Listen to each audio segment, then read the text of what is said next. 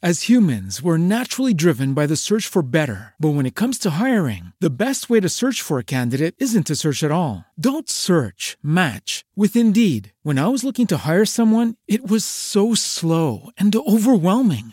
I wish I had used Indeed. If you need to hire, you need Indeed. Indeed is your matching and hiring platform with over 350 million global monthly visitors, according to Indeed data, and a matching engine that helps you find quality candidates fast. Ditch the busy work. Use Indeed for scheduling, screening, and messaging so you can connect with candidates faster. And Indeed doesn't just help you hire faster. 93% of employers agree Indeed delivers the highest quality matches compared to other job sites, according to a recent Indeed survey. And listeners of this show will get a $75 sponsored job credit to get your jobs more visibility at Indeed.com/podcast. That's Indeed.com/podcast. Terms and conditions apply. Everybody in your crew identifies as either Big Mac Burger, McNuggets, or McCrispy Sandwich. But you're the Filet-O-Fish Sandwich all day. That crispy fish, that savory tartar sauce, that melty cheese, that pillowy bun. Yeah, you get it. Every time. And if you love the Filet-O-Fish, right now you can catch two of the classics you love for just $6. Limited time only. Price and participation may vary. Cannot be combined with any other offer. Single item at regular price. Ba-da-ba-ba-ba. Hello, everybody, and welcome to another edition of WrestleNomics Radio.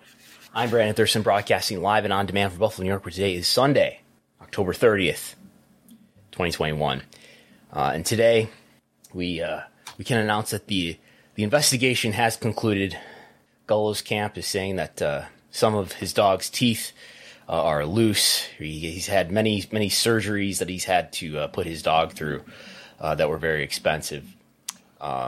Gullo says he was just protecting himself under podcast doctrine law against Jesse's advances. But we're not even confirming that an investigation is even taking place or that anything actually happened.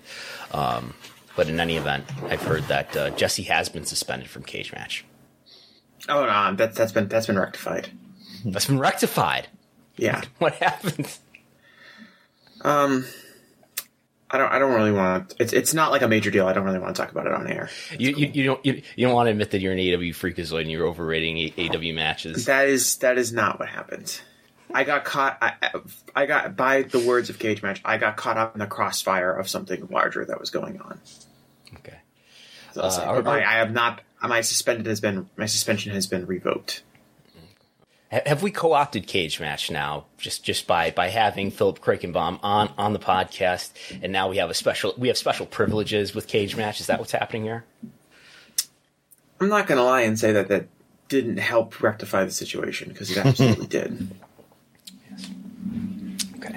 But I can't comment anymore. I respect you for asking that question, Brandon, but I cannot comment anymore. You can't comment anymore. Fair enough. I have to ask as a journalist, though. Okay. I don't know what we're going to talk about today. I have some slides that we'll go through.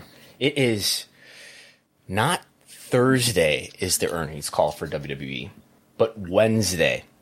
They changed it. They moved it around by half a day.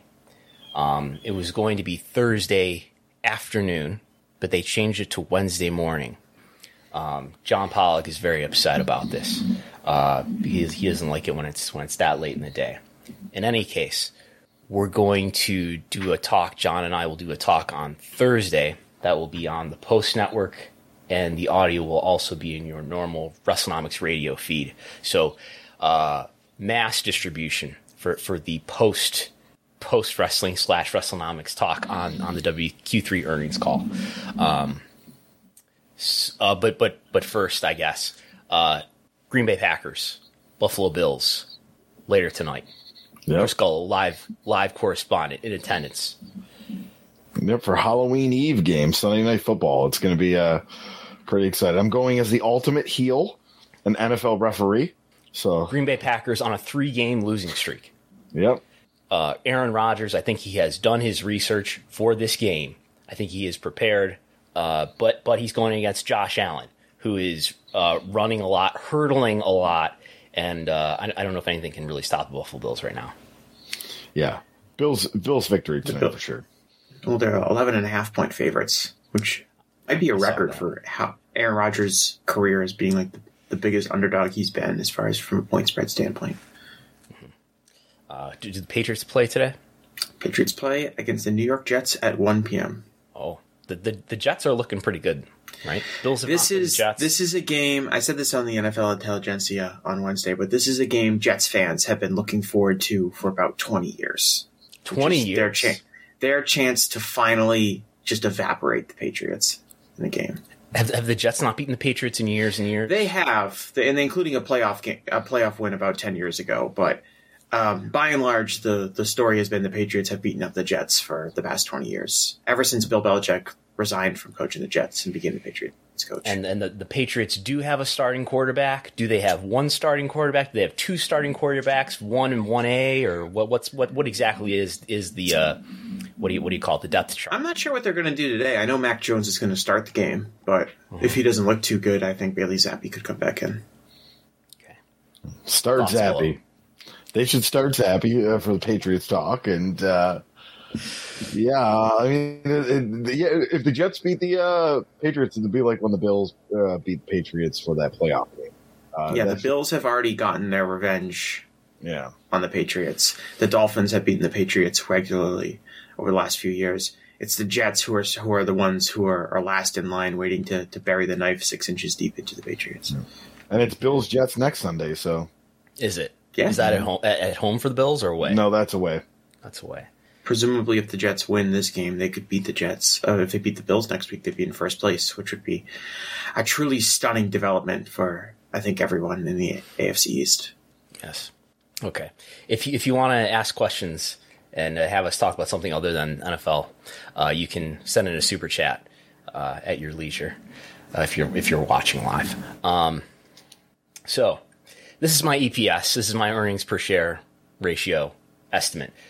28 cents, which is way lower than the consensus. Than the rest of the analysts, they think it's going to be 49 cents. 49 cents earnings per share. I think it's going to be 28. I can't figure out how they're getting to 49.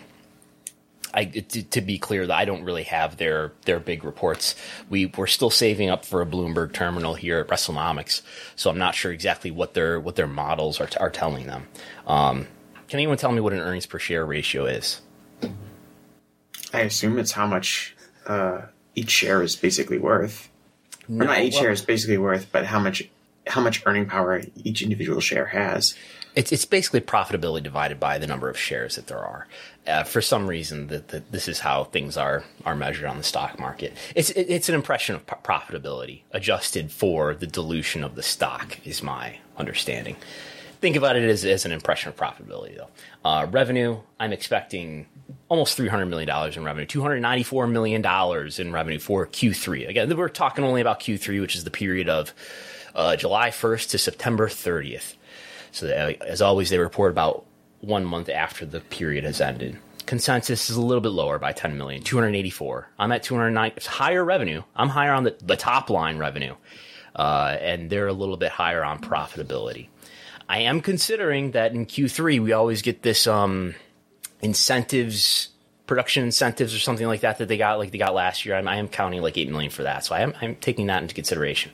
I don't know that I expect this to be an especially eventful earnings call. I do expect lots of talk, though, about Easter eggs. I almost wonder, too, if part of the reason for changing the date, which they did say had to do with the Saudi Arabia event, which is happening this coming, I believe, Saturday. They did say that the Saudi Arabia event was part of the reason, or the reason why they moved the date of the earnings call. I wonder if they decided that they were going to have more involvement from Paul Levesque than they originally planned when they first announced the date. In any case, I do expect him to participate based on that. That'd be my guess. And I expect lots of talk about Easter eggs and some talk about Bray Wyatt as it relates to those Easter eggs. And I know that's something that he's been saying to other people, and he has said publicly as well about how WWE is engaging with their fans through Easter eggs and, you know, all these things that they did with Bray Wyatt and the QR codes. Do you think of that nature? With the Easter eggs and the barcodes and kind of the analysis of videos and things like that are being shown, do you think part of the motivation to include a lot of those is to also help with things like social media impressions and engagement with different WWE platforms through social media? what could be more important than social media? Absolutely. But seriously, yes. Yeah, definitely. I saw, I want to say it was the Twitter account WrestleOps. They had tweeted something, and I don't know where they got this figure. I don't know if it had been reported somewhere else or WWE had released it publicly, but they said just that counted it up themselves. But yeah, well, they said that the Roman Reigns Usos Sami Zayn segment from SmackDown on Friday had achieved over 12 million impressions on social media across all platforms. So I assume that figure has to come from WWE, but I thought it was interesting that it was being presented on a third party site as a statistic and what does the impressions mean. I thought it was interesting. I don't know if WWE is releasing that information privately or publicly to different outlets, but I thought it was notable that it was kind of being talked about on social media. Yeah, I've got it at 1.3 million. This is as of 10 a.m. today, which is, well above anything else in SmackDown. I was doing some stuff on Python this morning that I didn't complete to try to compare it to the trajectory of other YouTube videos this year, but didn't quite get to it. But this is pretty strong. I mean, anything over 1 million is exceptional, and it being over 1 million, we're about 36 hours in, is pretty good. I wouldn't call this like extreme and usually we get one or so clip a week per Raw and SmackDown that hits 1 million, but this is on the higher end, sure. Is it notable that it's very much? It's almost double it's more than it's about double the views of the next year's one. Double the views of the Bray Wyatt video on the same show. Right. Proof Bray Wyatt's not a draw. No, I just think it's interesting. Yeah. And anything else to expect from this earnings call? Not that I can really think of. We'll see what happens. It'll be interesting to see if there are questions fielded about Vince McMahon, if there are questions about the investigation on Vince McMahon, and even if there's not, there won't be. Is this the first earnings call without Vince McMahon, or did they do the Q2 one without him? The last one they had that was in August. So yes, this will be the second one. There was one question kind of about Vince. Brandon Ross from LightShed asked something that in a roundabout way was about, well, are you going to sell the company because Vince is gone now, or do you still see this as a family company that you want to keep indefinitely? And Stephanie, in my reading, gave a non-answer. That was the closest we got to anything related to Vince. I'm interested to see what Nick Khan's going to talk about. Sometimes he kind of breaks a little news. Sometimes, he discusses recent TV rights deal, which I don't think there's really been a big sports media rights deal in the last few months. But I'm interested to see. We're waiting on Big Ten, right? No, the Big Ten got that big Big deal. Ten We're waiting on the Pac-12, which their conference is in limbo right now. I'm very intrigued to see if he'll talk about next day air rights at all, because he's brought it up before, and now we're in that limbo period where Hulu keeps keeping the content up, says it expires, but takes the expiration tag off, then puts the expiration tag on again, and all the expiration tags are gone as of last I looked. I can look right now too, but I don't think he'll bring it up himself. Maybe someone will ask again. Someone asked last time. Eric Handler asked. I don't think we're going to learn anything. Probably. Yeah. I don't know. We could. It will be somewhat interesting. It's just we're now reviewing a full quarter of non-Vince programming, and to see kind of how, if the media calls or the investors calls take on any type of different format or pattern without Vince involved at all. If Vince had been kind of not being involved, had not been very directly involved in the investor calls, Vince even barely when he was still there in his last years as CEO of this company. So it's probably not going to be that different. So it's probably not going to be that different. It's probably mainly going to just be Nick Khan talking. But it'll be interesting to see maybe if the format is different, if some of the things that Stephanie or Triple H might talk about would be maybe different, things that Vince maybe would have said in the past. I don't know. It doesn't seem like Nick to talk, as he always does. He'll have an opening statement. I expect Stephanie to have an opening statement. I expect Frank Riddick to have a boring accounting talk, but one that he has to have. Will Paul Levesque have a similar opening statement? I think is a question. Mm-hmm. Maybe he will. So this morning is being reported that Big 12. So the Big 12 has reached a new TV rights deal. Big 12. Yeah, and that's a conference that lost Texas and Oklahoma. Whoa. There's a Big 10, there's a Pac-12, and there's a Big 12? Yes. Vince would never stand for this. This is confusing. No. Guess how many teams are in the Big 10? Not 10. Not 10. I don't know the count exactly, but I think recently the Big 10 had 12 teams and the Big 12 had 10 teams. So it looks like they've reached a deal with ESPN and Fox, $380 million per year, an increase of 73% from its current deal. And this is a conference that lost its two most popular colleges. That is Big insane. 12. Yes. Is this like the number 3 most prestigious college football league? No, not at all. I would say it's Big Ten. It's Big Ten and SEC battling each other for 1 and 2, and then probably ACC.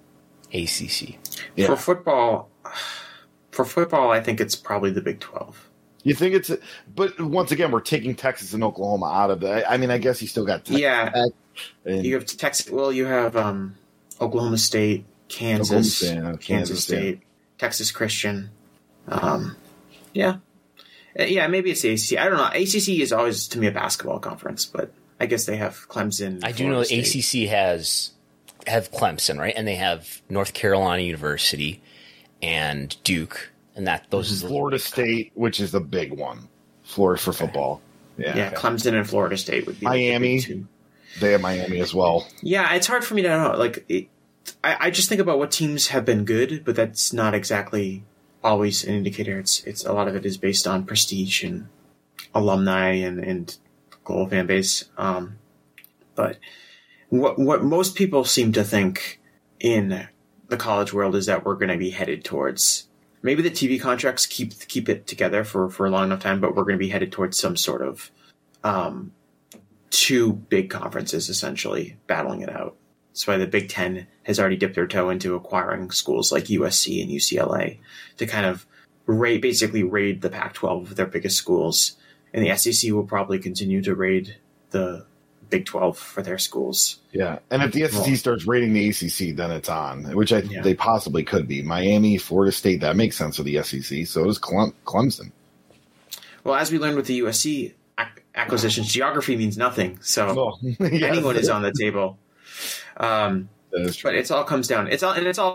Now, are these deals, Gullo? Do you know if they're just for football or are they for all sports? Is there a college basketball component, or are those I think the football and the basketball come together. Yes, I think that there is a basketball component to it too. There's probably like sub deals with basketball, but like for years, like I know because Fox has put all their chips in. But they used to on Pac-12 football and basketball. So that was always CBS had SEC basketball and football as well. I think technically this would be like all sports, but obviously, they're not really like maybe the subsidiary Fox channels and ESPN, Plus is showing. Right. The football is the most valuable, but if there's a sport that has any other monetary value to these colleges, it would be college basketball. And the ACC would be the college basketball conference. Yes. Yeah, they are. Sure. They are the number one conference in college basketball for sure. Okay. All right, continue. Yeah, I'll continue monitoring, and now we have Nick Khan to talk about this. Now we have news Nick Khan can talk about. It's like, we just saw $380 million. I wouldn't be surprised if he talks about that. Something else we might learn about on Wednesday morning is some impression of what the paid attendance was for Clash of the Castle because of how they do their key performance indicator slides, which is, let's see if I can pull them up quickly. Let's see here. They do key performance indicators, and if I remove this, right, I'll stop screen and then restart this, and we'll put the investor relations page on the screen for people watching on YouTube. If I go to the key performance indicator slides, which are no longer updating. Oh, I see. Let's open a new tab. So if we go here, this is as of the last update for Q2. They're doing Q3 this week. And we have this international side of attendance that they give us. So that's going to have one event in Q3. There were no other international events, unless I'm totally missing something. I'm pretty sure there's only one international event in this entire quarter, and that was Clash of the Castle. So we'll get an average for the international section of their attendance, and that should be one event. So we might get an impression. And this is always my belief strongly, is that this is always paid attendance. Yes, the WrestleMania thing that they put in the press release, and sometimes that they even mention it in other things that are nearer to investor relations. Yeah, that might be fictitious. But this is real attendance here. This is reflecting real paid ticket sales. So I think we'll get an impression of that. I think I'm baking in like 45,000 paid, because I think actually Nick Khan said that they had 45,000 paid, in excess of that on the previous call. So we'll get some impression of how many tickets it sold. And then there's a breakdown. There's a totally separate line of reporting that they do for international ticket sales too, which should give us a pretty clear idea of what the gate was, as well as the average ticket price. So we'll see how that goes. Probably I think they will break down merch. No, they'll do domestic merch per capita. But anyway, that's what to expect there. The stock price, WWE shares have been on the rise as it gets closer and closer to $70 or to $80 per share. We are now, as of the close of the market Friday, at $78.72. WWE is worth just under $6 billion in market capitalization. Vince McMahon has gained on paper his market value. He's gained like $367 million on paper in unrealized equity. I tweeted it. The news sites picked it up. They still owe me a coffee that they have not given me yet. That did deter quote tweets, though. That would have been quote tweeted, but I said, you owe me a coffee if you quote tweet this, and the IWC is afraid to owe me a coffee, clearly. But this is my stock price target, which is based on forward-looking profitability, forward-looking EBITDA, is $76. We're now over that declared stock price target that we put out on September 21st, when the stock was only $67. Remember those days when W stock was only $67? I do. And now it's worth $78. So if you listened to WrestleNomics, not saying that you should, this is not financial advice, nor should be construed as such. Don't sue me. But if you bought W stock back in September when it was worth $67, you are now considerably more wealthy, because the stock is worth a lot more. And we also, back in around WrestleMania time, said $62.94, $63. That's a little undervalued. Well, it's way above that. Are we getting to the point where this stock is overvalued? I wouldn't quite say that. It's plausible that, there's a lot of leeway here, I think, for speculating about what their next media rights deal is worth. Now, if this stock gets up to like $100 and stuff like that, then you may see WrestleNomics start to lament the insanity of the stock market, as has happened in previous rounds. And I want to call this out specifically. If we look back to the speculation, the run-up to the 2014 TV deal, there was this huge speculation bump, and then the stock collapsed. It was actually getting near $30, and then the stock collapsed as W had a disappointing TV deal back in 2014. This is the infamous comment from Vince where he says, you can put me in a hammerlock if we don't at least double our TV rights value. He thought that they could triple their TV rights value. He told, I believe it was Mike Hickey, that he could put him in a hammerlock if they didn't reach that multiple. They had a 1.7 multiple, so they didn't even double it. I don't think Vince McMahon has delivered on that hammerlock, but nonetheless, I think the W Network got in the way in the sense of Comcast benefits from W pay-per-view sales, I believe. And I believe part of the story is that W undercutting its own pay-per-view business maybe made Comcast / NBC Universal a little bit less enthusiastic about renewing W at a big rate. This is before Fox gets involved. That happens in 2018. There's a big run-up as W makes its new TV deal. It made the new TV deal in spring of 2018. So just after this huge run-up really starts to happen, there's a little bit of spike here, and it goes right back up to nearly $100, and it totally collapses back to $40. I guess what I'm saying here is I would be watching to see if a similar ridiculous valuation of this stock price is coming.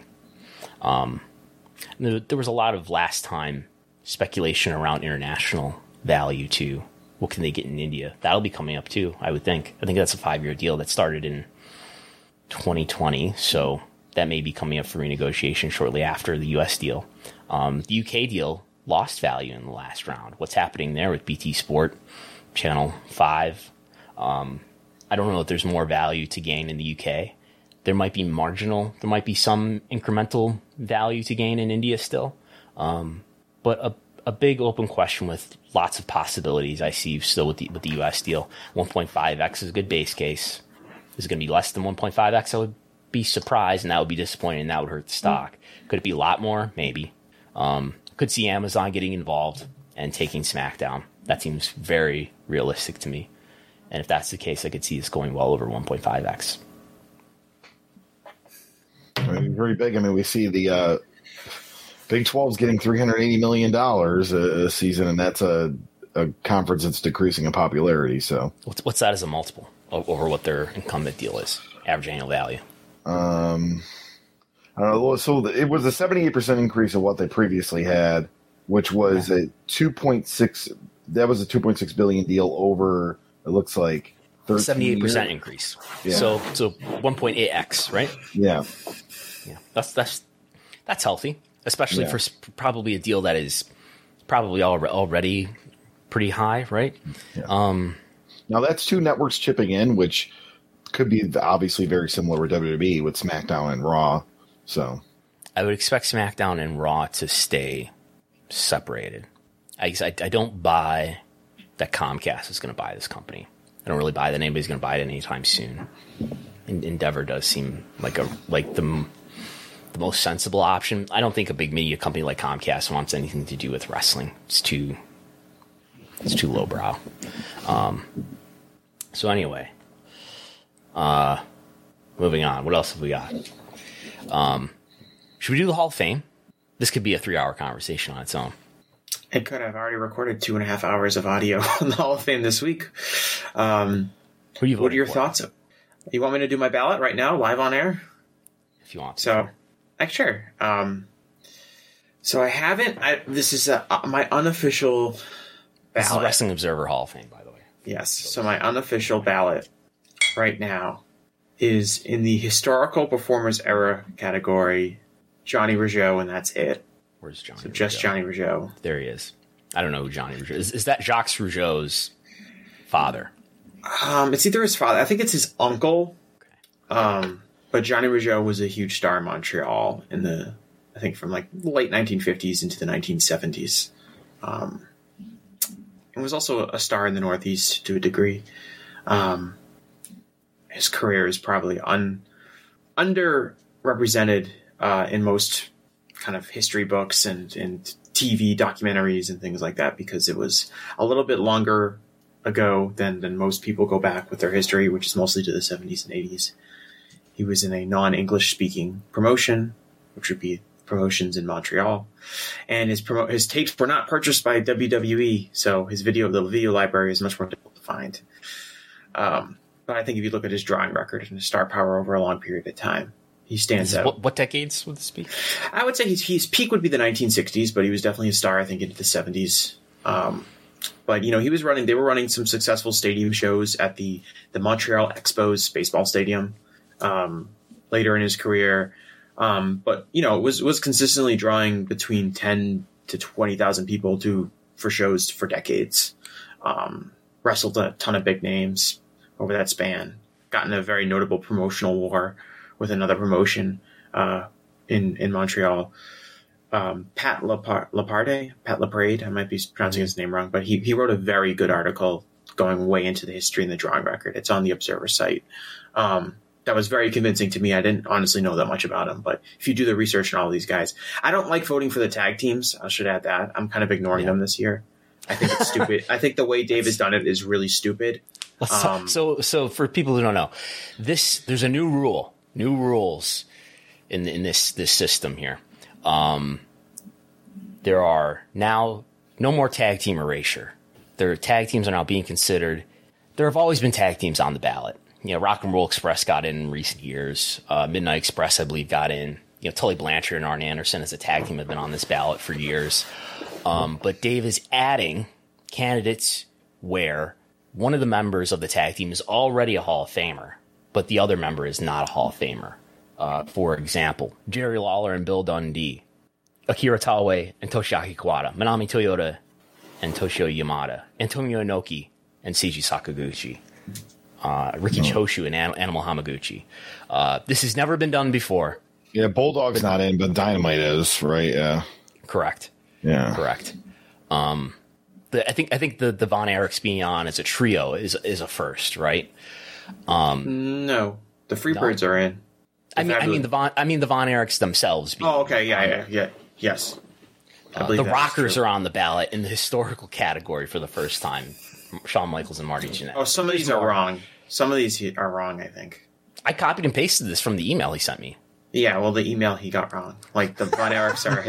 No, he's admitted this. Like, the Von Erichs are... So the cutoff for historical and modern is 30 years ago.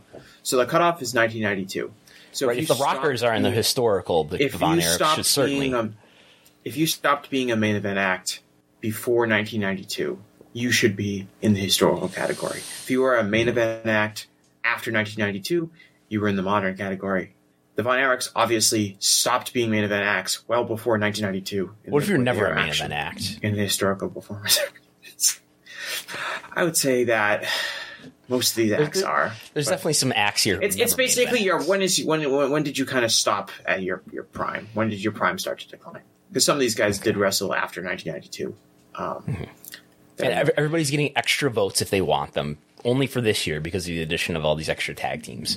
You could vote in up to 8 names per category instead of 5, although that's only for the historical performers category. It's not for modern or Japan or Mexico or any other categories. Yeah.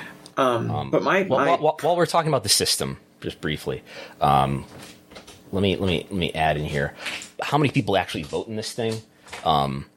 It's been more this year. So last year it's in the biggest category that people do vote in the modern U.S. and Canada. Over 450 people voted, and this has increased over the years. I did look up are there like a lot of people voting relative to like say the Baseball Hall of Fame, which this Hall of Fame is so often compared to. Now it's on par, I would say, with the Baseball Hall of Fame. So it's not certainly more than like the Football Hall of Fame, which only has a very limited number of voters. Does it?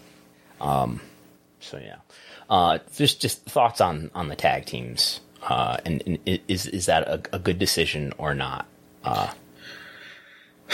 I think I don't like. I'm kind of in the minority. I think a lot of people seem to have enjoyed it, but I think it just complicates the ballot in unnecessary fashion because the reality is that most of these guys, the reason one guy is in the Hall of Fame and one partner is not is because one partner is a significantly bigger star than the other. And so it's almost like in a lot of cases, it's like these guys that are not Hall of Famers sponging off of guys that are Hall of Famers and sponging off of their drawing power to then make an argument for themselves. A perfect example is Argentino Rocca and Miguel Perez. So if you look at them as a tag team, there's an argument that they're the best drawing tag team of all time. They drew huge houses consistently throughout the 1950s. A lot of it at Madison Square Garden, setting gate records at Madison Square Garden. Huge act. But it's mostly because Argentino Rocca was a massive star during that time period and is one of the 5 or 6 biggest individual drawing cards in the history of American wrestling. And so the fact that Miguel Perez is his tag team partner is like, it's really just Argentino Rocca. And like, not to say Perez didn't add anything to the act or anything like that, but it's hard for me to be like, Miguel Perez now needs to get in the Hall of Fame because he was in a tag team with Argentino Rocca. To use another example, Akira Taue and Toshiaki Kawada, the Holy Demon Army.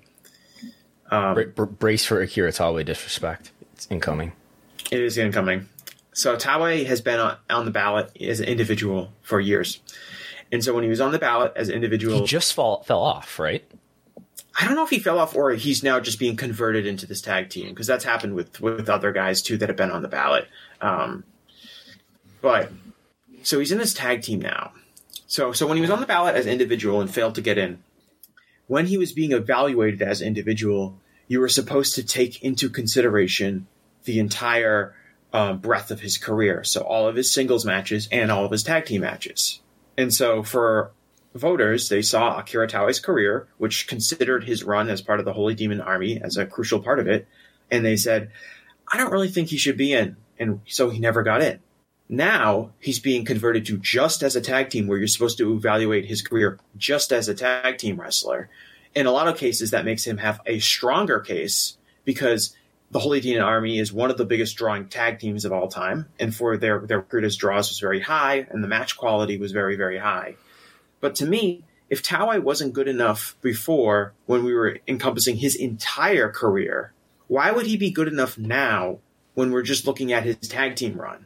We're looking at less of his career and saying he's more likely to get in. And the only reason for that is because he was tag team partners with Toshiaki Kawada, who is a Hall of Famer, who is an amazing professional wrestler, and was a huge drawing card, and that whole act in All Japan Pro Wrestling really took off. But if you just take Taue away from Kawada, he doesn't stand up to Hall of Fame quality. And I think it's ridiculous for us to now have basically a referendum on whether Taue should get in or not through this tag team prism.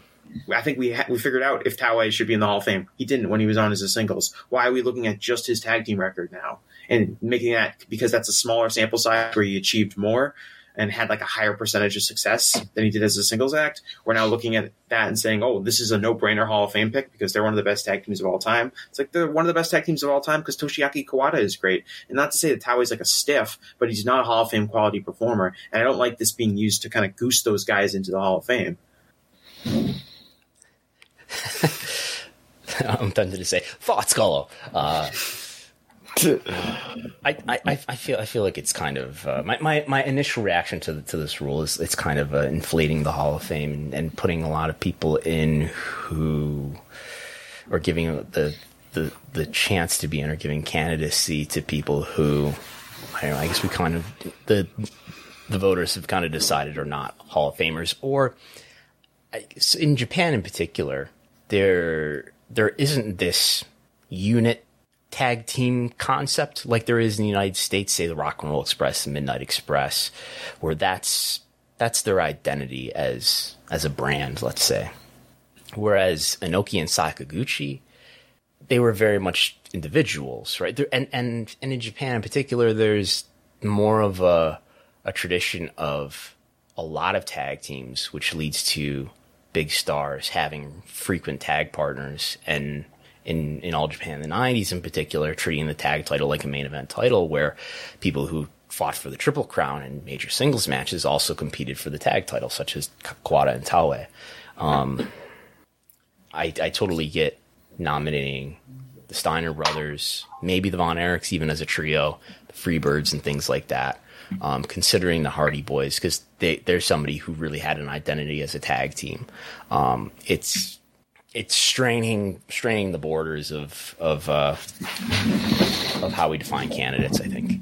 I think, well, like, look at, to use an example, and I haven't researched this, so I might be incorrect, but I feel pretty confident in saying, like, if you were to look at, like, Hulk Hogan and Brutus Beefcake, their drawing records when they were, like, a tag team, I'm sure were probably really good. I'm sure if you looked at like them, they probably sold out shows and like could be compared to like other main event acts of that time period and be successful draws. But no one would ever really, you wouldn't really consider that as like a Hall of Fame tag team, because I think most people would acknowledge that the reason that tag team was over was because Hulk Hogan's like this enormous star and Hulk Hogan's really over, and Brutus Beefcake's like kind of lucky to be on the team with them. But I think Hogan's bags would have never gotten there if not for Brutus. And I think that's like, to use an example I think more people are familiar with, that's what I look at when I see like Rocca and Perez, because I'm listening to Dave and he's like, well, Rocca and Perez, they've got to be in because they're this great tag team act. And it's like Argentina Rocca is this great individual drawing card, and his tag team partner, you know, was able to get into a lot of main events because he was tagging with them. I don't understand why we need to now make sure Miguel Perez is in the Hall of Fame, or that this tag team is recognized in the Hall of Fame. Those main events and those big houses are all recognized in Argentina Rocca's induction in 1996. So, like, I feel like we don't need to recognize like the secondary members of these tag teams. So we could spend hours going through this whole thing, but let's focus on maybe some high interest highlights. What do you want to say, Gol? I just have a real quick question. When you guys evaluate this, do you take in maybe the non-wrestling part. For example, Bill Dundee's now in this tag team because he hasn't got in as an individual, but Bill Dundee was also a pretty successful booker for Mid-South. Like, does that take in like being a booker and an in-ring talent altogether? Do you guys I think it should, yes. I think that's a big reason why Shima is on this ballot as a trainer. Yeah. Yes. Do you agree? Well, wrestlers are supposed to be evaluated. There's 3 criteria to be evaluated. But nobody's going to be in as a wrestler and as a non-wrestler. Nobody is, right? No. Well, they're in. Nobody's a double Hall of Famer here. There are double Hall of Famers, but they're recognized for, different. They're recognized in different ways. I can't is Baba in as a wrestler and a promoter? Right. So a lot of these people were original inductees in the class of 1996. So that's where Dave. There's no voting process. Dave is just putting in a massive wave of like obvious people to get into the Hall of Fame, and a lot of those people are recognized in the hall for being in the Hall of Fame, both as professional wrestlers and as promoters. Giant Baba, Vern Gagne, Bill Watts, Inoki. Is the story that like this is a Hall of Fame that was invented on a plane ride back from Japan or something? I don't know. I don't know when Dave invented it. It sounds right, but it's a. But so there are people in as both. I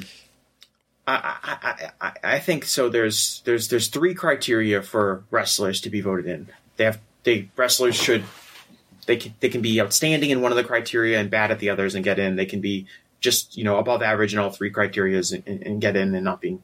But there's supposed to be 3 criteria used to evaluate. The first is drawing power. The second is excelling in one's field of professional wrestling, which are considered the performance criteria. So people usually related to in-ring work, but is also supposed to be considered people who may have been excellent promos, things like that. Were you actually good at professional wrestling as an art form? And then the last one is historical significance. And so a lot of times with wrestlers like Shima, as an example, you can say, okay, this is his in-ring ability, this was his performance level, this was his drawing record, and then what is the historical significance? Is it him being a trainer, him being a booker? That kind of aspect also plays into it. So you are supposed to evaluate all of those contributions to pro wrestling in the candidacy. Mm-hmm. Okay. Let's just call it a few big names on the ballot then. Roman Reigns is back on the ballot. Is Roman Reigns a Hall of Famer as his career stands in 2022? I talked about this on a podcast I did. I'll plug it at the end this week. Mm-hmm. I'm not voting for Roman Reigns, but it asks a question about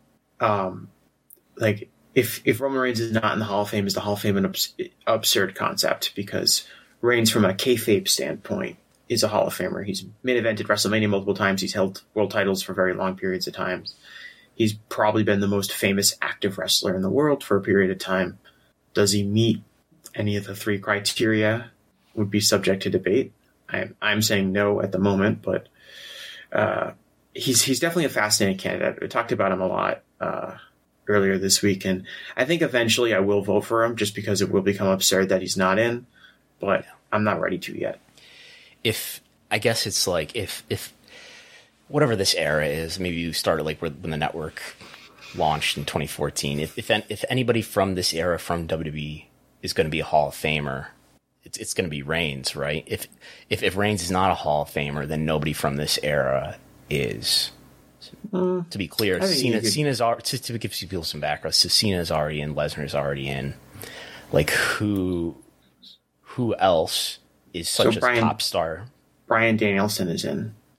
AJ Styles is in. CM Punk might get in this year. I don't know. Randy Orton, but he's technically a different era before too. So Randy Orton's not in. Yeah, he's on the ballot. He's not in, so yeah, he's on the ballot. Yeah, so I assume he would be in eventually.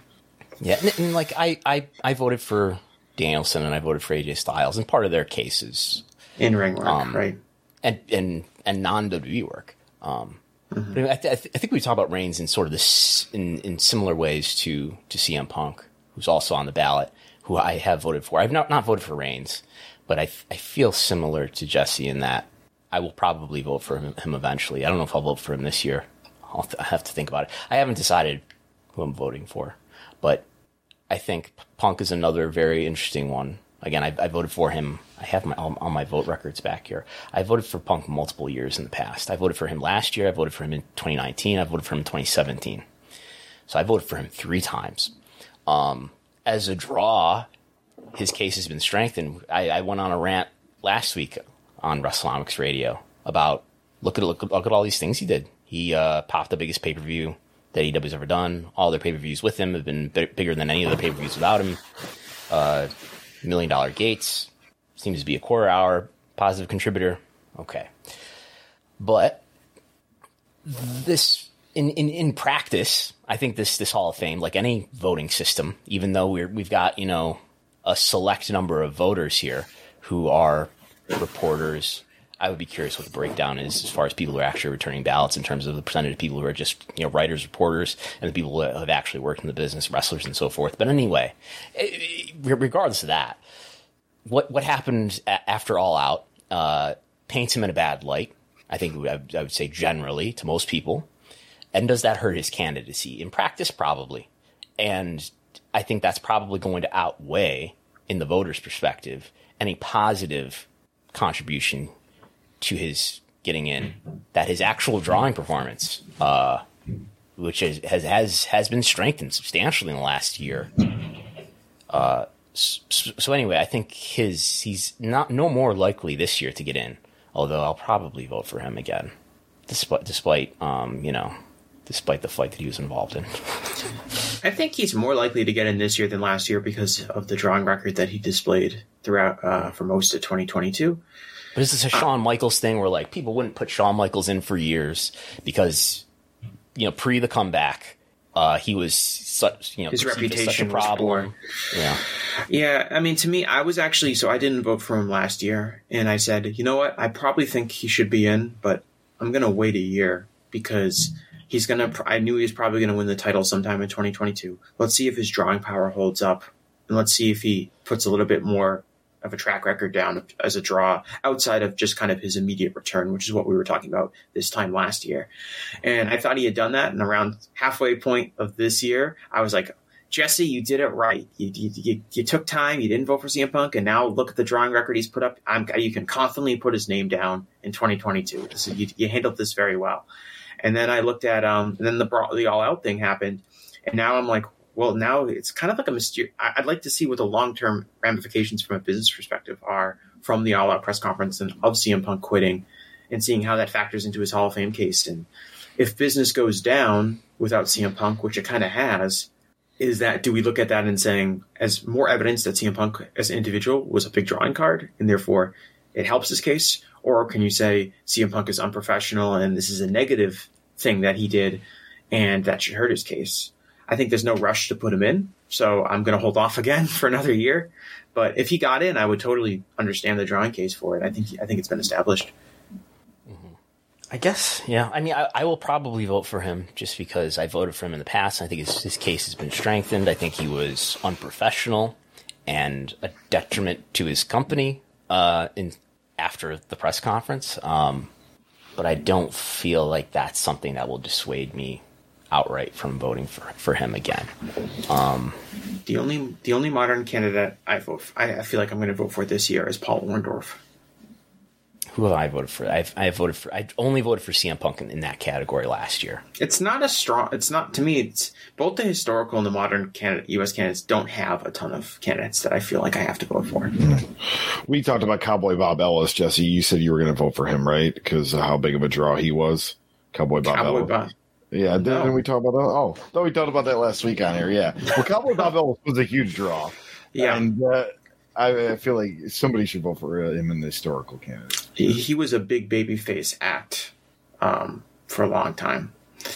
I think, the historical act, so my policy in the historical acts, generally speaking, is I am a recent voter of this ballot. I'm a recent voter for this. A lot of these guys their candidacy has been debated for decades.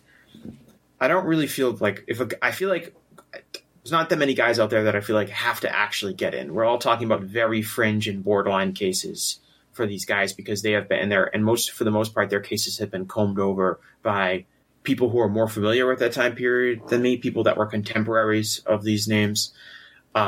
and I don't want to be like the baseball veterans committee and just start putting in like the biggest borderline candidates possible and kind of lowering the standard of the Hall of Fame. I'm a small Hall of Fame person. I'd like to have a more limited, more select group than maybe other voters. And I just see all of these guys for the most part as being talent that's on the border. And I don't really feel like one of the reasons I'm high on Johnny Rougeau is because I feel like he hasn't been given a fair shake because of, I think he's a little bit older of a candidate. And I don't think the fact that he was in a non-English speaking promotion and that there's not a lot of videotape of him available makes him like a less known candidate than someone like, I don't know, Ole Anderson or Rocky Johnson or Blackjack Mulligan or Harley Race and Larry Henning, and these guys who have been, I think, they're available. Sergeant Slaughter, like these guys. I don't think, like Sergeant Slaughter to me is not, and Junkyard Dog are two like very famous names. I don't think those guys are getting like shafted historically for what they've done. I think their accomplishments are very well known, but they haven't been determined good enough to get in. And I don't really see a lot of evidence to kind of change that. I really need to be convinced that someone is being really overlooked to vote for them, I think, if they're in the historical candidacy. I have voted for JYD in the past. I did not put him on my ballot last year. Somebody I will most likely vote for, who I did vote for last year, is Tomohiro Ishii.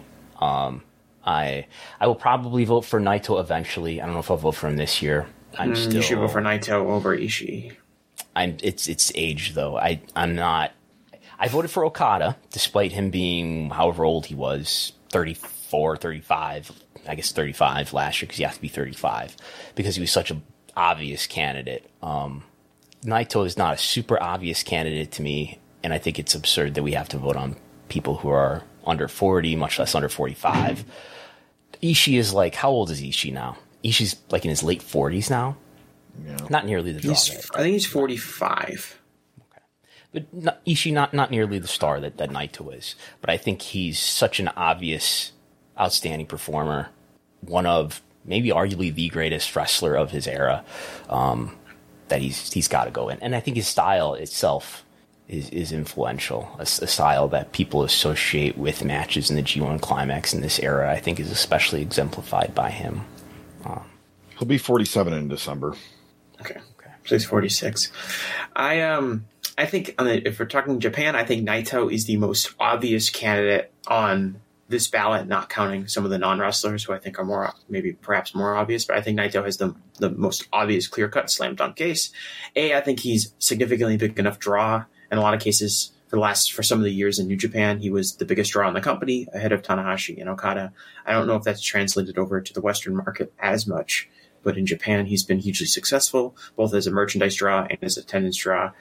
And I think he's been really underrated as a worker. I think I personally enjoy Tetsuya Naito as a worker more than Tomohiro Ishii. And I did this exercise with Adam Berger on Thursday. I was saying, I think Ishii's a great in-ring worker, and I'm willing to actually put Ishii on my ballot. But I was going over this thing. I was like, I think Ishii's like the 8th best worker from his era of New Japan.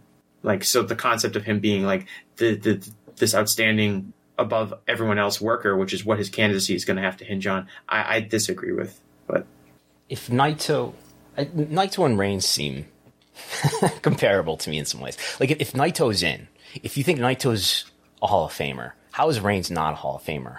Because Naito individually would have a much larger impact on business than Roman Reigns. Like to scale, Roman Reigns maybe is theoretically a bigger star, but a lot of that is because WWE is a bigger company. Naito himself, impact on business are different things. Yes, like Naito, like as an individual draw, I think Naito has a. What are the different? What is it about being a star that is not necessarily encompassed in being a draw? Is that what we said? Is it name recognition? Is this like the Ultimate Warrior, which would freak a lot of people out, right? Who are not acquainted with this Hall of Fame. That the Ultimate Warrior is not in this Hall of Fame. He's off the ballot, probably never getting in. but a very recognizable name. Mm-hmm. Do you think Goldberg's going to go that way too? I think Goldberg has a stronger case than Ultimate Warrior, but I doubt he's getting in this year. Yeah, at a minimum.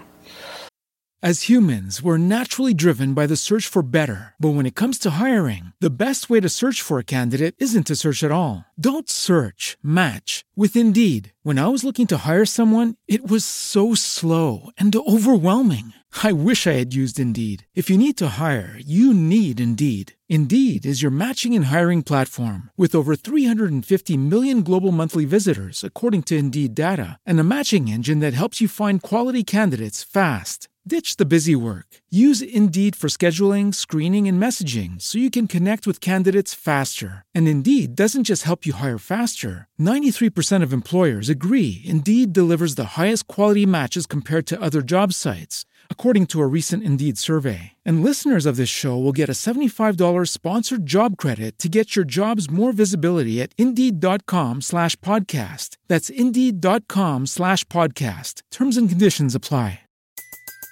Everybody in your crew identifies as either Big Mac Burger, McNuggets, or McCrispy Sandwich. But you're the Filet-O-Fish Sandwich all day. That crispy fish, that savory tartar sauce, that melty cheese, that pillowy bun. Yeah, you get it.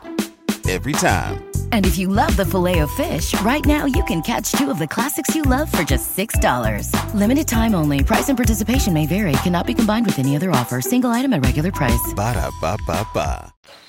But is that it? Like, is it name recognition that Roman Reigns has, like the Ultimate Warrior? So the has, case for the case being so the case against Roman is that his accomplishments as a drawing card are largely attributable to being pushed as the top guy in WWE, and that functionally almost anybody could accomplish what Roman Reigns did if they were pushed to the top.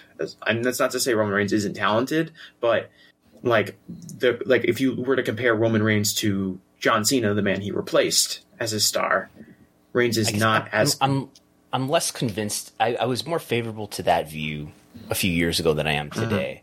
That I don't think that. Yes, there could have been, especially maybe somebody like Jon Moxley, maybe Seth Rollins. There were other options on the table, but I'm less convinced of that argument today than I was in prior years, based on the role that he's grown into today, you know, with grabbing the Usos and this role that he has as you know, as a tribal chief, as somebody who I think, in fairness, you could say by pure attrition has become the star. But there are inherent qualities that he has that I think make him more viable as that sort of, you know, ace of the company, if you will.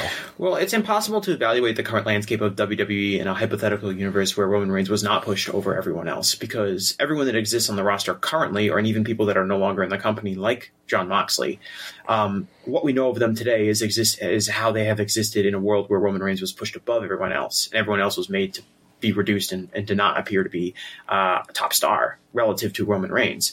So it's hard to really go back in time and say, well, if they pushed this person instead and they pushed this person instead, things would be different. It's really hard to evaluate what that would mean, because what we understand, the only facts that we have is a world where Roman Reigns was pushed above everyone else. So it's hard to go back in time, but I do think that if they had pushed somebody who wasn't directly adversarial to what a lot of fans at the time wanted to do, the company would have been more successful. You said that, Brandon. Yes. So, what have they reached a point where they're no longer being met with such adversary from their fan base with the push of Roman Reigns? Yes. Is Roman Reigns the biggest babyface in the company and the most popular wrestler? Yes. How long? What cost did it take to get there? I think is an important question, it's why Reigns, I think, so I'll just plug it now. On Thursday, I did a podcast with Adam Berger on the Wrestling Observer Hall of Fame. And the theme of the podcast was, who do we think are the most intriguing candidates on the ballot? Not necessarily people we'd vote for, but who do we find to have the most interesting cases and who has the most kind of intriguing candidacy?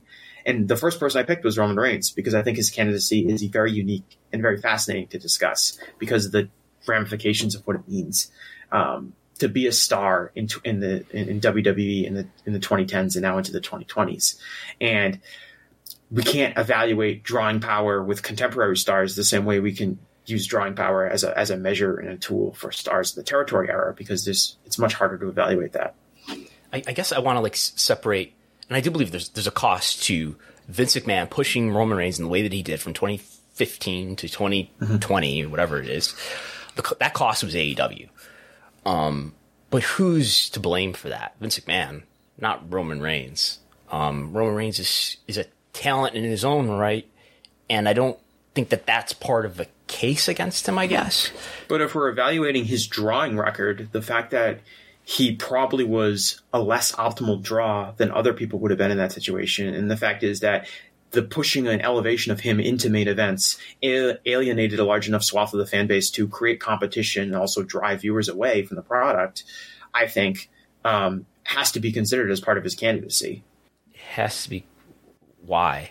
That those are booking decisions made by Vince. But if we're evaluating his drawing power, and Reigns is only getting in, I think at the moment as a drawing power, the number one, criteria category number one, drawing power, we can't just celebrate his successes. You also have to evaluate failures.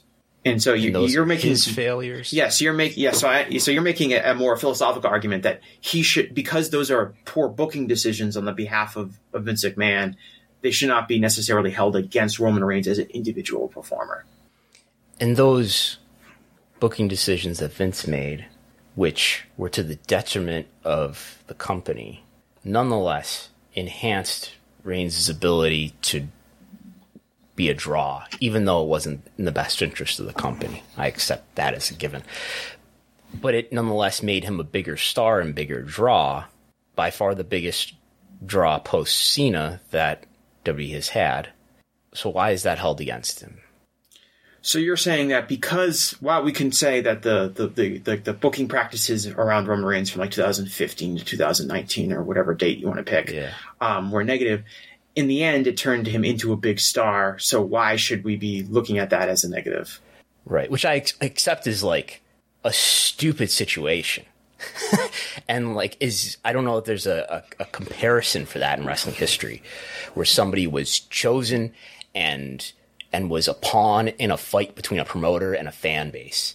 Nonetheless, he did become, and was talented enough to become, the star and economic positive contributor that he was, despite he's become an economic contributor compared to his peers. Yes. And why is that? Is it because Roman Reigns himself is great, or is it because his peers have been reduced? I mean, look, if Vince had chosen some random, untalented dude from FCW, he did. Untalented? I think Roman Reigns is like a B-level talent. I think there are a lot worse choices, and I don't know that Reigns was even the wrong one. What I believe strongly, though, is the way that Vince went about it hurt the company and even hurt Reigns' ability to be an even bigger star than he's become, which is a substantial star already, but could have been a much larger and more effective star had there been rational creative around him. I suppose. I don't think Reigns has A-level charisma, and so I think it's hard to get around that. You think you'll vote for him eventually, though? Yeah. Oh, yes. This is part of the Hall of Fame. Despite being a B-level. This is part of the Hall of Fame. This is about checking my own individual opinions and biases against the reality, which is the fact is a lot of people think Roman Reigns is tremendous. I think a lot of people think Roman Reigns is a tremendous wrestler. And while it's my opinion, in-ring performer by wrestling, I think just in general, like a lot of people are going to vote for Roman Reigns this year. And I think at some point I have to get off of my island and just say, look, this guy's accomplished a lot. I don't have to me putting him in the Hall of Fame is not me saying you know what, Roman Reigns is great and he deserves to be in and I love him now. It's being rational about his career and the impact that he has had on wrestling and how the consensus fan base seems to feel about him. Which is why I will consider voting for him in the future. It doesn't make me a big fan of Roman Reigns. It doesn't make me change my opinion on, how good I think of him as a performer is. It's weighing my own personal biases and views against a broader perspective and trying to be fair to each individual candidate. I understand that there are many, many styles of professional wrestling and there are many, many different ways to go about business. Not all of them are going to appeal to me as an individual, but as a voter, it's my responsibility to set aside those beliefs to the degree that I am capable of doing, and to present and to evaluate each candidate based on, I think, what would be their optimal candidacy, and see if that passes the criteria enough to me to consider voting for them. Yeah. So I have one more thing, and that I don't know if this is a point in support of Reigns as a candidate or not, but I think it's somewhat like, to make an analogy to maybe like football. If there was you got a football team, and let's think it's neater to make this not about a Hall of Fame comparison, but maybe think about a team, and like in Buffalo we have the Wall of Fame, right, where they put somebody's name and number up on the ring in the stadium, and like if there was an era in the history of a team where coach, general manager decided, I'm going with this guy as the quarterback, even though even though a lot of critics think we should trade him away or go with a different quarterback, or maybe even we've got a second string quarterback who's better. I say, no, you're wrong. I believe in this quarterback. It's really about my ego battle with whoever is criticizing me. But anyway, and we go with this quarterback for years and years. And this quarterback, he's like the all-time team leader in yards now. Maybe all-time is too strong, but he's among the quarterbacks who have the most yards and touchdowns and all. He's a leader in all these stats. I think that's a similar case to what we have in Reigns, right? Again, I'm not saying that that's for or against, but that's kind of the state. Yeah, it's hard with real sport. It's hard with real sports because statistics. That's a perfect analogy.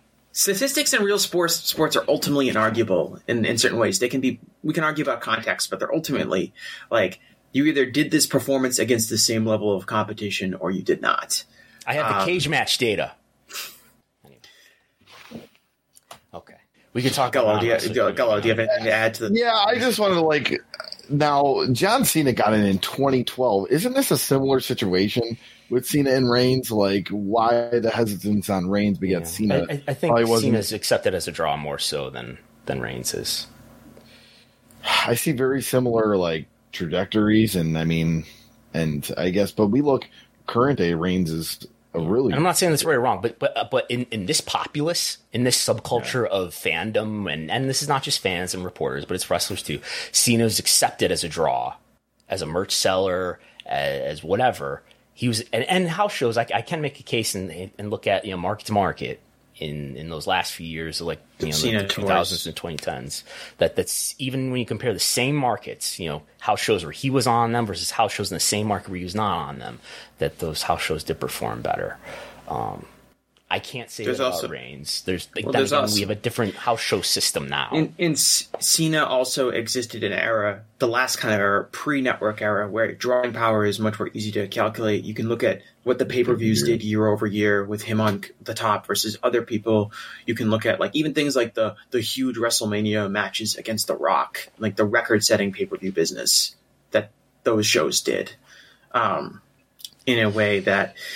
Can we not look at all these WrestleMania main events that he was in? And sure, you want to chalk it up to the brand, I guess, but look, the biggest gates of all time, the four biggest gates of all time. Yes, that's why it's absurd, right? That's why it's absurd to argue that he's eventually not going to get in, because you look at the statistics and it says that. It's a fascinating argument because we're really talking about a star of attrition versus individual star in a certain way. But yeah, who do you think is more individually talented, Roman Reigns or John Cena? Who's more charismatic? I think John Cena is a better promo than Reigns is, but I think Reigns has become a pretty good promo too. I don't know. I will admit I've cared less and less about in-ring performances since I've stopped wrestling. But I don't think it's that much of a difference between Cena and Reigns. I think there's a really big gap in charisma. Charisma, I would give you that. But in-ring performance, I don't think there's that big of a gap. Oh, no, I think Reigns would probably be a better worker than Cena is. Now, of course, they're doing WWE main event style matches, which one could argue are not particularly engaging, but require less skill to work in. But I think, when I say Reigns isn't talented, I look at John Cena and I say Reigns is supposed to replace John Cena, and he's not nearly as charismatic as John Cena. He's not nearly as confident of a speaker as John Cena. If anything, Roman Reigns has become a better promo by talking less, or being better utilized by talking less. I think Cena's overwhelming ability set up a blueprint for Roman Reigns to fail at first. I think Cena's ability to go in front of an audience that might be hostile towards him and cut a long promo that the fans would eventually be engaged in and would be interested in seeing a conclusion to, led WWE down a bad path with Reigns, where they assumed that they could push Reigns in the exact same way without realizing the fact that Cena himself is a unique entity. I think it's definitely true that Cena is better in the face of a hostile crowd than Reigns is. Cena's better. Cena and The Rock and CM Punk, I would say, are the three guys of the modern era that are the absolute best at giving them a microphone and cut a 10-minute promo that people will be interested in seeing. And that is the critical role as a top WWE top star. That's what they need you to do, because that's how the show had been formatted for so long. Reigns' skill set was not best suited for that, which is one of the reasons he struggled. Which is a fairly recent development in wrestling history. It's not like Hogan ever did that. No, it's not. It's most time you would cut like a 30-second backstage promo, but the Attitude Era, and specifically The Rock, and then later John Cena being so outstandingly good at that, and other people like Chris Jericho and Batista, guys who were also, Triple H. Don't forget Triple H. I didn't want to say, but Triple H, I feel like Triple H promos can be good and can be bad. I don't really feel that strongly either way, but that's kind of the way that WWE wanted them to be, and I think it kind of chief content officer. I think the reason I bring it up as an example is basically looking at, like, John Cena was so talented he was able to make it work. Roman Reigns wasn't as talented, so they had to find a different way to utilize him. Maybe Reigns is more talented in different ways than John Cena, but to me, I think Reigns is like a far step down from a talent department than John Cena is. And if you look at like The Rock and Steve Austin and Hulk Hogan and Randy Savage, like the talent level those guys possessed versus the talent level that Roman Reigns possess is a clear step down, in my opinion. And Reigns being the face of WWE, being the biggest star in the world, that was the kind of aspirations he had to live up to. John Cena will be selling Hondas later today when you watch the football. We had Go ahead. We had a super chat regarding the Wrestling Observer newsletter Hall of Fame. Louis Ducati asked, Johnny Saint not on the European, New Zealand, Australia ballot. WTF? He's on the ballot. We didn't show that on that chart, but he's on the ballot this year. Yes, he is. He's right here. Yeah, he is. He is on the ballot. Yeah, we'll talk about the candidacy of Joe Higuchi and others another time.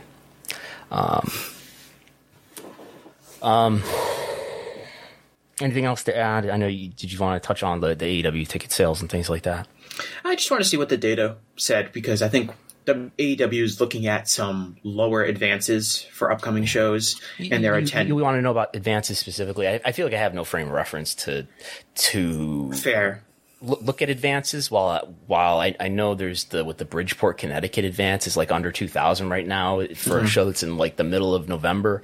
That it's hard to say that doesn't look weak compared to well, like recent the trends. Boston show, I think is at about a little under 3,000 in the advance. There's a Boston show coming up. I believe it's on the 9th, Wednesday, November 9th. I'm going to it, so I should know this. I just know it's on Wednesday. So Wednesday, November 9th, there's a Boston show. I think it's at like 3,000 advance, and those had been over 5,000 each time.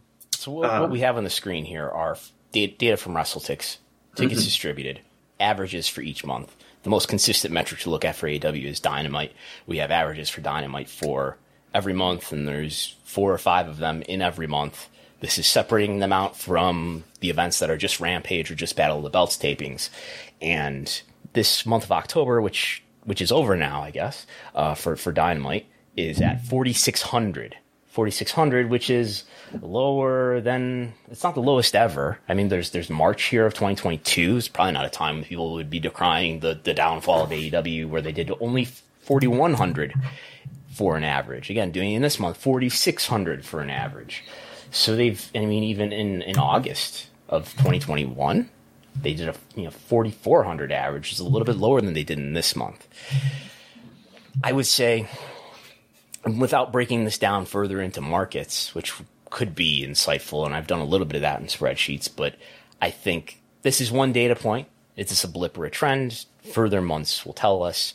My intuition is that AEW was benefited in the past by visiting a lot of markets for the first time or for the earlier portion of their history, and that was a novelty factor that helped them. They had CM Punk in the past, who they will not have going forward, who is clearly a positive contributor in my view. And that's not present anymore. And I think we're starting to see what the normal level is for AEW in terms of being for one thing, a live event business, and that's maybe around 5,000. Do you think, in general, AEW's business has more room to fluctuate than WWE's business?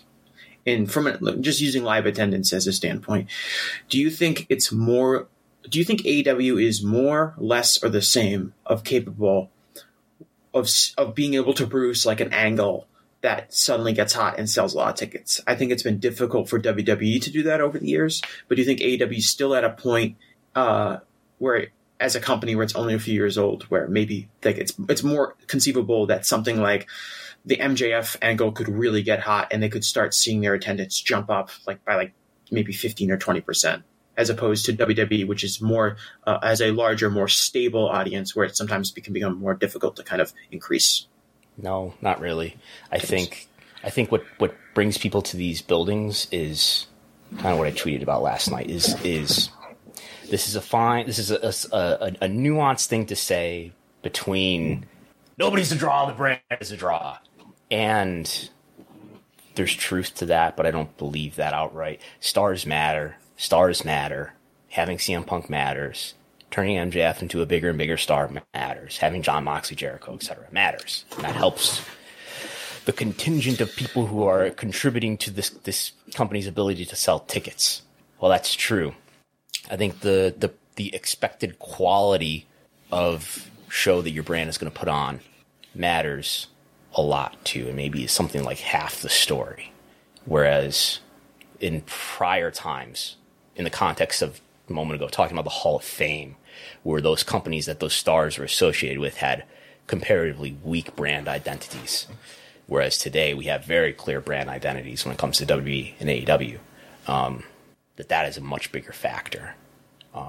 That's not to say if MJF becomes a way, way bigger star than he is today and becomes this massive wrestling star, I would expect that to be bared out in ticket sales. But no, I don't think like a hot feud, which I almost even question to what degree that there are really great cases for that in the course of history of wrestling history, where like this hot feud, it was so hot and it's made all these tickets get sold. I don't have experience looking at data like that, but maybe that's just the lack of research that I've done. So you're questioning all of this history that's been repeated to us, that so-and-so came into the territory and popped the territory. You're saying that may not be true. I think business back then. So like, who's a really obvious example of that? So the Von Erichs, right? The Von Erichs get really big, and they turn, the Dallas territory into this marquee, huge territory. Or Junkyard Dog in New Orleans gets hot, and suddenly they're running the Superdome. Or Dusty Rhodes taking off in Florida. Or I think various rounds. That's not what I'm saying. I'm saying that those sound like cases to me of stars who emerged as draws. What I'm thinking about is like so-and-so or at least somewhat stars, but their feud really popped business for a while. I'm lacking data to say. So established stars that pop business. Is that what you're talking about? I guess so. So like Bruno Sammartino and Larry Zbyszko feud, right? One of the biggest drawing feuds at the time. Or Bruno Sammartino and Stan Hansen that draw 40,000 fans to Shea Stadium. I think if you go back in history, wrestling is more ubiquitous in society, and therefore wrestling is more capable of seeing wide fluctuations event to event, month to month than in the modern era. And I'm curious to know if AEW would be more likely to see those kind of fluctuations still as a brand looking to establish itself than WWE, which is a known quantity at this point. And I think it's been a challenge for WWE wrestlers of the modern era, including Roman Reigns, to kind of have to make that a clear part of their track record, just because of the way the business is for WWE today. And this helps WWE in that just because of it being a brand that is so well known and has such brand equity, that's why they're able to draw some of what they're able to draw in terms of sales. Yeah, it's why they're able to draw more, and like things like WrestleMania can sell a lot of tickets before any match has been announced because the brand of WrestleMania is strong enough. But it's more of a case of WWE having a clear established core group of fans, as opposed to AEW, which I think maybe has a more fluctuating. Not enough AEW freakazoids yet. There are more casual people who will sample AEW's product on a percentage basis than maybe WWE's product on a week-to-week basis. WWE's not capturing the casual fan. WWE can capture the casual fan, but I think because AEW's a smaller company, that there's a wider swath of fans out there that could... Look, we know there's roughly about 1 million wrestling fans each week who watch WWE programming but don't watch AEW programming. So AEW theoretically can capture those fans. There's not... WWE can't say they're necessarily the same thing because they're the biggest... They have the largest market share of fans. I think there's... This is getting too far down into a semantics hole. I didn't mean to plunge us this deep. Well, I think in general there should be more of these conversations because everybody talks about these terms as if we all agree on what they mean. But like TV viewership, for example, and I guess we'll put this slide up here. Anyway, that stat, which is questionable, that TBS put out there, 3.5 million? What was it, Gullo? We talked about it on Thursday. 3.5 million, 3.5 million unique viewers who watched at least 1 second, a minute. 1 minute. In any case, what I want to say here is that like there's about 1 million people on average on a minute basis per minute who watch Dynamite. But I think what there really are, when we're talking about how many wrestling fans are there, at least when it comes to even traditional TV consumption, it's a lot more than 1 million people who are watching AEW. On an average minute-by-minute basis, it's 1 million. But when it comes to the number of people who watch, like, let's say, at least 15 minutes of it, it's a lot more than 1 million. And so it's a lot more than 2 million or whatever it is for Raw and SmackDown. We have the couple super chats regarding this, if you don't mind, while we're on this topic here. Yeah. Tim B, do you think there is an overall business seasonality involved with both companies? Like WWE appears to valley each summer and AEW each fall and early winter. Oh, I don't know that it's different for the companies, but I would say in general, Q4 and Q1 definitely do better for WWE, and that's why it's important to do year-over-year comparisons for ticket sales, for TV ratings. Certainly in the case of Raw, where it's going against Monday Night Football. I don't know. I mean, with AEW, we're going to be looking at this Q3 in 2021 for a long time as a high watermark, I think. But I don't know that there's different seasonality for AEW. I doubt it. AEW hasn't been around long enough to really establish a clear track record of seasonality. We've only been through like 2 or 3 seasons of AEW in total, as opposed to WWE. I think it's been decades for us to identify like the lead up to WrestleMania as being a high point and the Monday Night Football season being a low point. There's just broader trends in terms of winter months, people watch television more, indoor entertainment more. Yeah. Summer months, people watch television less. I can see that in the Showbiz daily data, and people go to indoor entertainment less, which is just a headwind, and conversely a tailwind. That's not to say that you can't do good business in those times. And super chat here from Big Time Baxter. Do you have a chart that shows Dynamite's 18-49 and P50 plus? It looks like there's been an 18% drop in 18-49 and an 18% increase with over 50 since moving to TBS. What do we want here? A chart that shows. Okay, what we want then is, since moving to TBS, I can do like a year over year thing here. So let's share. Let's share the big spreadsheet. And I think I have a tab kind of ready to address that, unless I cleared that all out with the P50 plus. I did. So here's P1849. TBS is January 5th, 2022 and forward. I will now on the air generate a pivot table for P50 plus. This is the kind of content you will only get here on WrestleNomics Radio. That's why if you do not listen to this program or watch it on YouTube, you are utterly lost and your takes don't matter. Which, by the way, at the end of the year, we should probably do that in an episode. Look at the move to TBS over a year of data, ratings data, and how it compared to TNT, and was it a success? Is that not what we're doing right now? Well, we're doing a little bit, but I mean, at the end of the year, like literally a full year. Okay. What I see here, so this is the average P50 plus rating, which is very similar to the number of viewers. 0.37 in 2021, an entire year on TNT. 0.40 in 2022. Half of that 2021, well, like 3.5 months of it were in the Wednesday Night War. So that's certainly dragging this rating down. It's up 7%. In 18-49, 18-49 is essentially flat. We could look deeper into the quarters. But it's essentially flat.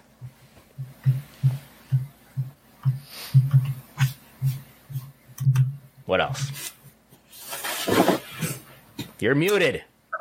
While we were on AEW business trends, I figured I'd bring those two super chats up. But we have one more super chat which we could bring when we wrap up here in a few minutes, because it goes back to your guys' Wrestling Observer Hall of Fame conversation. So, okay. Do we have anything else? All I have left, I think, is Jeopardy. But we can save Jeopardy for next week because we're already at an hour and a half, unless you really want to do it. So yeah, we can save it. Okay. Yeah. That's all I got. All right. So, yeah, we'll do the super chat then here. That goes back to your guys' conversation on the Hall of Fame. This is from CWJ128. Wouldn't the better comparison be Reigns and Moxley? I would guess without blinking an eye, you would put Moxley in. Thank you. Moxley's not on the ballot this year. Yeah, I don't think. Better than what was is this in reference to the comparison we were making between Reigns and Naito?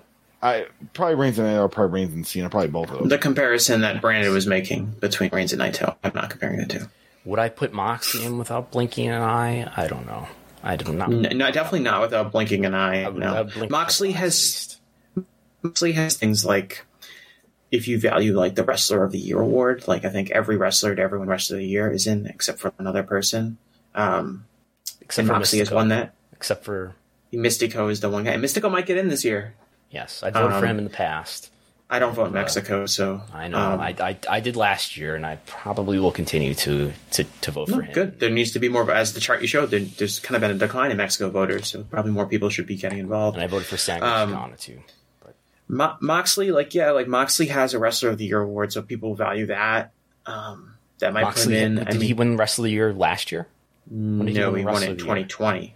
2020. Okay, I think he's definitely going to win it this year. I think there's at least a really strong case for him to win it. I think Reigns might win it this year. I would say Moxley, given the Observer's not readership, going to win it from the Observer readers. Yeah, but Reigns has finished close. I think he finished second before, so it's not like it's impossible. But I think Moxley might win a second one, which, if you value that, some voters might not care about that at all, but it shows kind of like a level of success. I mean, as an individual star, Reigns is a bigger star than Jon Moxley. As individual drawing cards, I don't know. I don't know if Moxley's proven to be a really big individual drawing card. I think he's a star. I think some people may favor Moxley as an overall performer over Roman Reigns.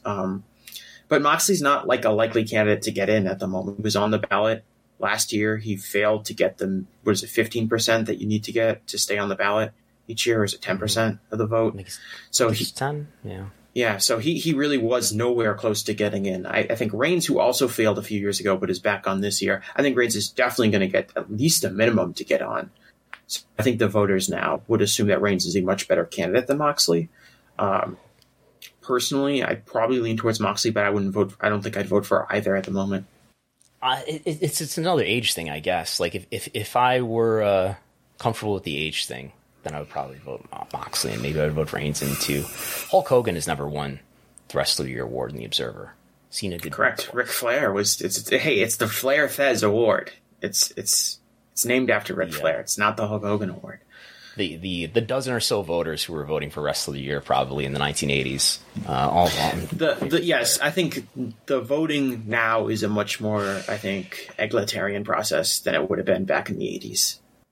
I think there's just like this is like did John Cena ever win it? I have no idea. Yes, twice. He won it in 2007 and 2010. Yeah. And this could send us down another hour of conversation.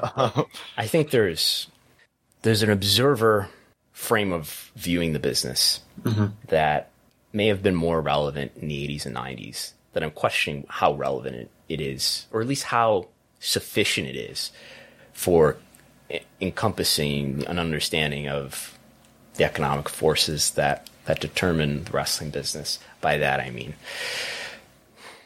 the way that fans think about wrestling, even younger fans and older fans too, I guess, is I don't know, is not the way that observer reading fans think about the business. And has not been the case that as people have gotten more access to the internet, everyone has adopted that as like the orthodoxy. Maybe that's one of the denominations, but there's another one that doesn't consider match quality in the same way, if at all, and that just thinks about wrestling differently and makes choices about consumption on a different frame of reference. Anyway, that's a much larger conversation. We have another super chat here. Big Time Baxter asks, "Is NXT viewership improved since Vince retired?" Yes, it has. 100%. Yes, it has. Yes. Let's we can give you a quick. I have a tab in my spreadsheet completely dedicated to that consideration. In fact, the viewership in the same number of days that Vince has been gone compared to that number of days. It's been 100 days. It's been 100 days since Vince has been gone. And in that time, NXT is up 14% in total viewership, 15% in the demo, 24% in 18 to 34. NXT year over year in October was actually up in the demo and in total viewership this year, or this October versus last year October, which is the first time that there has been a positive comparison in a year over year comparison of a month in more than a year. NXT has definitely improved in viewership. So credit to Paul Levesque for changing the business and his underling, Shawn Michaels. I think amazing job. If you were if you were a fan of NXT kind of before NXT 2.0, Triple H being back in power would be seen as a huge positive and something you want to see. I find the NXT product like unwatchably bad, but so I don't think it's really improved. But I think that the aspirations for fans to want it to see it be better is higher. 716,000 viewers every week disagree. Speaking of Paul Levesque, I wanted to get your guys' thoughts on the news that I woke up to this morning that Nakamura is going to wrestle in Noah on January 1st against Keiji Muto. That's pretty huge, and I don't see that happening if Vince was still in charge. Well, didn't Kenta work Kenta? Kenta worked a match. I'm going to try to find it right now. With Marufuji. Is that Kenta or is that Hideo Itami?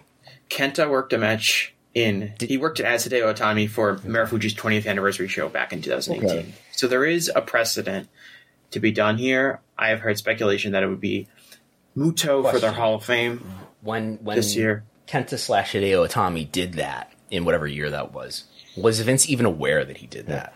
He was also on the NXT roster too, right? So it's like he wasn't on the main roster. Yeah, Nakamura is a main roster talent, a guy that's held championships and been a fixture on television.